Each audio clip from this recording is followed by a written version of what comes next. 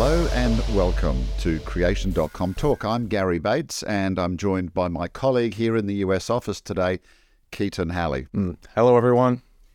Now, Keaton and I, and others in the ministry, but in recent years, Keaton and I have been focusing more on the historical, archaeological aspects of the Bible's history. As a creation ministry, we deal with the Bible's history, particularly in the area of science, creation versus evolution. But in recent years, our research has led us, just as a ministry, to make lots of interesting discoveries about Egypt and Israel. And Keaton is kind of our Israel guy. And we're here today to talk about some new archaeological discoveries in Israel that affirm the Bible's history. Yeah. So we're going to talk today about one of your favorite kings. You want to tell us who he is? Yes, it's King Hezekiah, which we actually had a previous episode. Dr. Robert Carter and I discussed my 3-part article series where I wrote all about the just abundant evidence that's been excavated in Israel and elsewhere supporting the biblical account of who Hezekiah was, what he did, what he accomplished, and an attack by the Assyrians and how God saved Hezekiah from that attack. Yeah. Well, if you're not too up on the Bible's history and all the kings of Judah and Israel, because there was quite a few of them, let's just set the groundwork for folks. Who was King Hezekiah? So this is at a time in Israel when we call it the divided kingdom. Yeah. Okay, the country is split into two. Israel is in the north, Judah is in the south, and Hezekiah is a king who is king of Judah, the southern regions. He fought some battles, notably against the Assyrians that are not only well recorded in the biblical text, but actually by the Assyrians themselves. Yeah. And of course, he also battled with the Philistines or Philistines, depending where you come from, on occasions. And he was a king of Judah, so descended from King David. Yeah. Right through the end of the 8th century BC, so this is around the year 700. He actually lived through the time that the northern kingdom was destroyed. So he was in the south in Judah, but the kingdom of Israel was conquered by the Assyrians. And Hezekiah lived through that time period. That was 722 BC. And then the Assyrians came and attacked him in 701 BC. Yeah. And in the last podcast, we talked about some of the archaeology that we can see on the tells or the hills of the cities that were built on these hills upon multiple layers of occupation. The evidence is there where the Assyrians built siege ramps, etc. So in a previous podcast, if you're watching on creation.com or even on YouTube, you can look at that one. There's a bit of all the details. But let's read a bit of scripture in 2 Kings 18, verse 5. Bible tells us about who Hezekiah was. Israel had a lot of kings. Some were good and some not so good. Yeah, most were bad. Yeah, Hezekiah was one of the good ones. Yeah. And it says there, Hezekiah trusted in the Lord, the God of Israel. There was no one like him among all the kings of Judah, either before him or after him.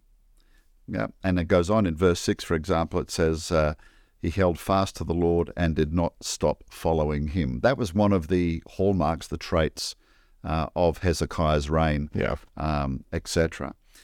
So today we're going to actually talk more about some new discoveries about King Hezekiah and in the tunnel that he built. And the tunnel obviously has some relation to what we were talking about before, Assyria and Sennacherib, because the tunnel enabled Jerusalem to survive during the time when the Assyrians, King Sennacherib, were laying outside trying to kind of starve him out, something that actually Sennacherib boasted about on one of his stelas. But let's get some context. Sennacherib, the king of Assyria, attacked in 701 BC, and the account is in 2 Kings 18. Would you like to read those for us? Yeah, sure. Actually, the part we're going to read from 2 Kings 20, verse 20, kind of a summary at the end of these chapters in 2 Kings about Hezekiah. It says, "The rest of the deeds of Hezekiah and all his might, and how he made the pool and the conduit and brought the water into the city, are they not written in the book of the Chronicles of the Kings of Judah?" So this reference to the conduit, that is a reference to Hezekiah's tunnel, which you yourself have walked through, and I've been through it as well. This September, when we go to Israel, our guests are going to get an opportunity to walk through Hezekiah's tunnel, which was dug under the city of David. Yeah. It's an amazing engineering project because they started digging from two ends and they met perfectly. And I think I'd heard that, but then when I got into the tunnel, it does take quite a few detours and twists and bends. And the water, it never gets more than about, for me, I'm about 6 foot, about thigh deep, and you can walk through there. They have made interesting discoveries in there before. This is a tunnel underground through rock that carries water from the Gihon Springs into Jerusalem, so they had a constant supply of water. They found previous inscriptions there, and in fact, when you walk through, they tell you, have a look. Also, I think it's probably about 3/4 of the way through to try to have a look for it. But actually, they found another one, and this is what you're excited about. Yeah. So we're going to talk to people about today. Tell us a bit more about it. That older inscription has been known as the Siloam inscription. Mm-hmm. So the original copy was actually chiseled out of the rock there. It's now in Istanbul in a museum. But you can see the replica that they put there right at the end. And it describes how the workers dug from both ends, met in the middle, which is just an amazing engineering achievement that they were able to do that with basically pickaxes back then. Yeah. And it goes for 1,700 feet, but only drops from the start to finish about 1 foot down. So just the water gradually meanders all the way underground to the pool of Siloam at the end, which is where Jesus healed the blind man, which is where you exit. Yes, the pool of Siloam, well known in the New Testament. We probably can talk a little bit more about some of the engineering aspects later, because they've actually found where there was a sluice gate as well. Yes, so that's one of the new discoveries. Yeah. So tell us about the first one, because there's a new inscription that's been found there. Yeah. And why is this important in terms, for us as Bible believers? Right. Well, what they found was just a fragmentary inscription with a few letters on it in very old Hebrew. It was found among some pottery that dates it to the 8th century BC, so the time of Hezekiah. Extremely ancient. They were able to discern just a couple of words on this fragment, and the letters are very large, so it's just a bit of stone, maybe yay big, but they call it a monumental inscription, meaning it came from a larger stone monument. So for a long time, scholars thought that the kings of Israel and Judah didn't actually make these big monuments with inscriptions describing their great deeds and things like that. But this changed the thinking. Would it also be fair to say, just in a big picture sense, a lot of skeptics don't even believe that Hezekiah built that tunnel? Yeah, I mean, the consensus has largely been that he did, but there wasn't any explicit evidence, like on the Siloam inscription that we mentioned prior to these new discoveries. That's all we had. And the Siloam inscription doesn't use the name of Hezekiah. It just talks about the workers. Yeah, and that's why this one's most exciting now. Yeah, because what the inscription said, the two words are Hezekiah. It's missing the H at the beginning, but that's got to be who it's referring to, Hezekiah the king. And the other word is pool. So it's probably an inscription about this Siloam pool that he constructed. But they also realized there was another fragment they had found way back in 1978. They realized this belonged to the same monument, and it contained the word 17th. And so a lot of times these monuments will say the year of the king's reign when he, did these things. And it turns out from the other new inscriptions we've found, that is confirmed that is the year that Hezekiah did build this tunnel and the pool. 17th year of his reign. That's right. Yeah. Okay. So again, confirming the Bible's accuracy in this particular example. So people can read more about that in Scripture. So what about some of the other finds? Well, the next one is even more exciting. It's my favorite of the three. This one is multiple inscriptions from the tunnel walls themselves. So like 100 years ago, they already were aware in an underground tunnel system. There were some older tunnels prior to Hezekiah's tunnel already there around the Gihon Spring, which is the one water source for Jerusalem on the east side of the city. And so Hezekiah just extended these. So in a doorway underground that leads to Hezekiah's tunnel proper, there was a little rectangular frame, like 1.5 by 1.5 flattened area of the wall. And it looks like it was set up to have an inscription, but for 100 years, nobody ever saw any writing there. So they assumed this was intended to be just like the Siloam inscription was at the end of the tunnel. This was its counterpart at the beginning, but it was left unfinished, or so they thought. So just in last year, some scholars that said, we think there might actually be a writing here after all. Let's get some, high-tech photography, look at this in more depth. And they were able to detect a very clear an inscription that, again, mentions Hezekiah, and they call it a royal summary inscription. Just like these other monuments of ancient kings, it summarizes the major achievements of Hezekiah's reign. Yeah. So people also they might be a bit skeptical, say, well, hang on, it's been there all this time. Yeah. People walk through the tunnel. Well, it's a tunnel. Right. It's dark. It's dark, Yeah. and there's water running through it all the time. So obviously there's going to be some erosion. There's water seeping down the walls, etc. And to be honest, it doesn't surprise me that they found this. Yeah. And, it wouldn't surprise me in the future if they found even more now that they know that there's something there.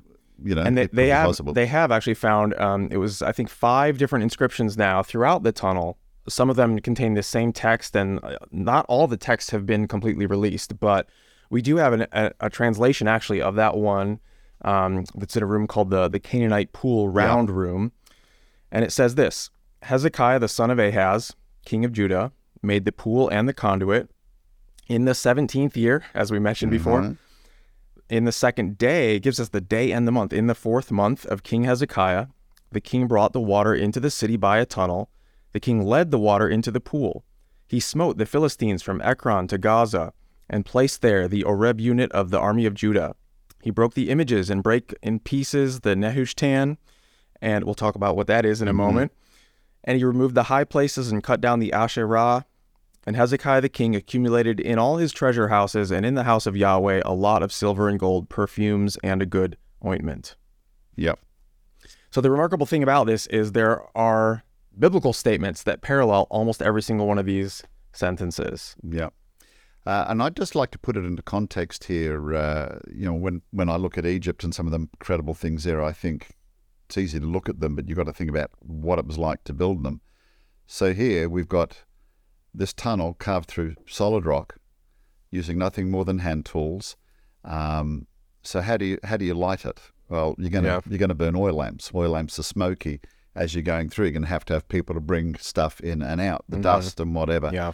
So, you said at the beginning an incredible engineering achievement. When you think about the conditions to work in to do this, not the most pleasant. At the center now, before you go in through the tunnel, and I don't even think you've seen this, they actually have a little drama reenactment there that talks about it, and it gives you a much greater perspective on the engineering feat that went on. So not surprising that the guys that dug it out probably wanted to leave some memories there and mementos, and what better than doing it than carving it in solid rock. Yeah. So, and Gary, let's hit one more thing before we move on. I mentioned the Nehushtan in that inscription. People who know their Bibles well might remember that, and actually if people want to get all the details about how these statements in the tunnel inscriptions are confirmed in the scriptural account, they can subscribe to Creation Magazine, where I've written all this up about the new discoveries about Hezekiah. It'll be coming out in the next issue of Creation Magazine. Yeah, and while you mention that, just before you go on, what was the name of your original 3 articles on that? So just for people, and we'll pop them on the screen. I think it's When God Rescued Hezekiah, parts 1, 2, and 3. Yeah, okay. We'll have them linked in the show notes below. But this Nehushtan is mentioned in Scripture. That was the name given to the bronze serpent that Moses created when the Israelites were wandering in the wilderness for 40 years after the Exodus. And the poisonous snakes were biting people, and God instructed Moses to make this bronze serpent, set it on a pole, and when people looked on that, they'd be healed. Well, in Hezekiah's day, people began to worship this object, and so he destroyed it.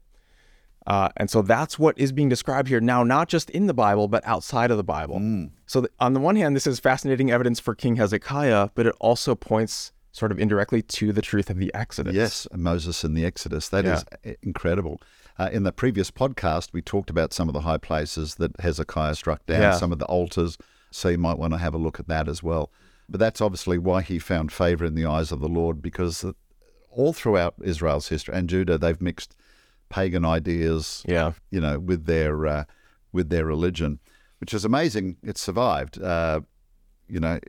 There was no country of Israel for a long, long time, but the people have always persisted as a group of Jews, and it's their religion that has kept them alive, obviously. And sometimes it's kind of comical, Gary, that when you read secular articles about new archaeological discoveries, the commenters will often say things like, oh, look at how the Bible must be wrong because the Israelites didn't only worship one God. They worshipped all these pagan deities. But that's exactly what the Bible says. That's right. That they were sinners all along, right? Yep, exactly. All right, well, let's look at the third discovery then. That is, there was sort of a puzzle for many years about, yes, creating this tunnel would solve the problem of protecting the water, getting it deeper inside the city. And it had just a natural fall on it. Yeah. Yeah. But it also would create a problem in that the people would still want access to the water from the east side of the city. And so wouldn't all the water just run down to the Pool of Siloam? Well, not if someone constructed a sliding gate within the tunnel to help dam up the water. And that's exactly what Hezekiah did. Yeah. They've now found evidence of a sluice gate. That's right. Again, this is a new discovery in 2022.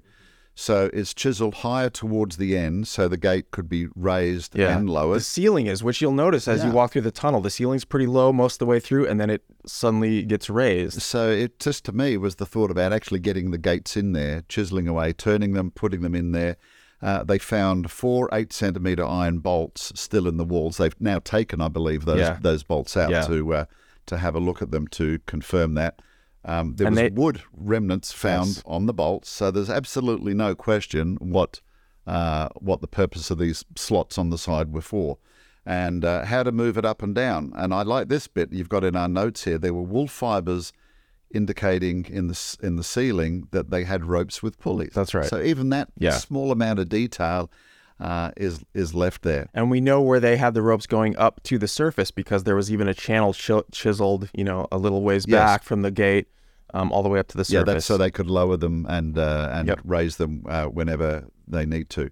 And the other fascinating thing is, and it's about 1.5 meters high, there's a waterline residue that can be seen that's obviously higher than the waterline today. So it indicates that when the sluice gates were in operation, it raised the waterline, and you can see that waterline, which was much, much higher than the existing one. That's right. So, So, again, all of this, now some of you are looking at this saying, well, so what, big deal? But Keaton certainly has mentioned there some of the very, very detailed descriptions. And you often wonder sometimes, why is all this detail in the Bible? Yeah. It's a bit like when you look at the genealogies, king gets to such an age, I kind of called it that lovely bedtime reading, but it's there to show the Bible is real history. And just these little details here about this are, again, confirming what the Bible says. Yeah. It just makes you realize it's written by first-hand people who were there seeing these things that happen. And especially these monumental, or the inscriptions in the tunnel walls, it's not quite an exact quotation from the Bible, but it's close enough that it seems like the Bible authors probably were pulling their information directly from Hezekiah's official records, And others have pointed out these inscriptions are actually older than our oldest copies of the Hebrew Bible, like the Dead Sea Scrolls and the silver scroll amulets that are in the Israel Museum. And so it's almost like finding the Bible written on the walls in Jerusalem, like of the oldest copies that we have. Yeah. And let's just recap something we mentioned in the last podcast, because this spring was very, very vital. Hezekiah was a good king. You said Israel had been lost to the Assyrians. They'd conquered cities all over Judah and Israel. Yeah. And now, to capture the country, you've got to capture the capital. And he laid siege, Sennacherib laid siege outside of Jerusalem. Hezekiah was visited by the prophet Isaiah, again, depending where you're from. He prayed to the Lord, and he was told that the Lord would deliver him. And the people survived. They had water, and Sennacherib never took Jerusalem. But there's archaeological evidence all over the country of how his campaign to capture Judah and Israel was successful. Yeah. But destroyed many cities, but not the capital. But not Jerusalem. And, of course, the supernatural event where God delivered them is that he killed 180,000 soldiers by sending one of his angels down. Yeah. So archaeological evidence suggests Jerusalem was never captured, supporting the supernatural event we read in Scripture. It's incredible. I absolutely love this stuff, and I know you do, when you can see firsthand. And that's, of course, what we're going to do in September. When we're doing our Israel tour. We've got probably about half a dozen spaces left. So if you're interested in going, and the time you're watching this, if you go to creation.com, scroll down, you'll see our Tour Israel banner. If there's not a big red line across it saying tour now full, it means there's probably still a handful of places left, and you can get on board, and you will come with us and actually go to Hezekiah's tunnel. Yep. You'll Come see look for the sluice gate spot like we're all going to do now. Yeah, that's exactly right. And it's great. We give you a flashlight. You walk through.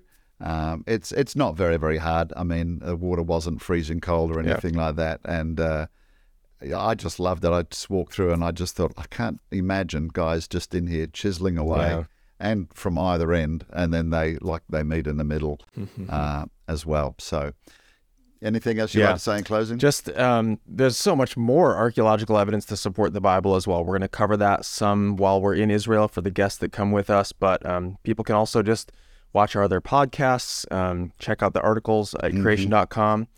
And if you've enjoyed this episode, we just hope you will subscribe to our channel and make sure you click the like button, the thumbs up. If you want to find out about future videos, it'd be great to follow us. So thanks for watching. Yeah, and Keaton mentioned Creation Magazine. So although this podcast is free, our magazine is an advert-free publication. It's been going out for 45 years, ladies and gentlemen, with no advertising. That's quite an achievement. And one of the reasons is we want to make the magazine as widely available to folks as we can. And if you subscribe to it, Keaton's articles, future articles on what we've been talking about today, will be there. So once again, thanks for joining us. And again, click like, share with your friends, get the information out about the fact that the Bible's history really is true. We'll see you next time.